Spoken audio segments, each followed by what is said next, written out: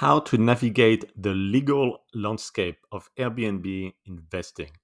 Buying a vacation rental is not something you should take lightly when it comes to how legal it is for you to open and operate an Airbnb in a specific location.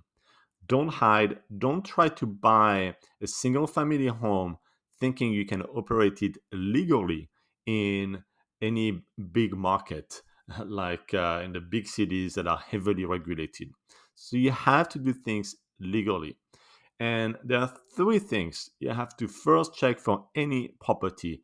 Can you legally operate an Airbnb, let's say with a one night minimum, not 30 nights minimum? For short term rental, it should be one night minimum in a specific HOA, if you're in an HOA, within the specific city, within the specific county, within the specific state. So you can see that there are multiple levels, but you need to check how legal it is for you to operate. You can certainly try to do it yourself, but as I mentioned, don't take this lightly. You need to have a professional that can do this for you. And for legal matters, it's a lawyer. Yes, don't just ask ChatGPT.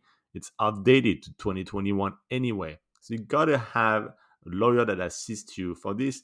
And the bigger the property, even the more important it is, especially if you go commercial.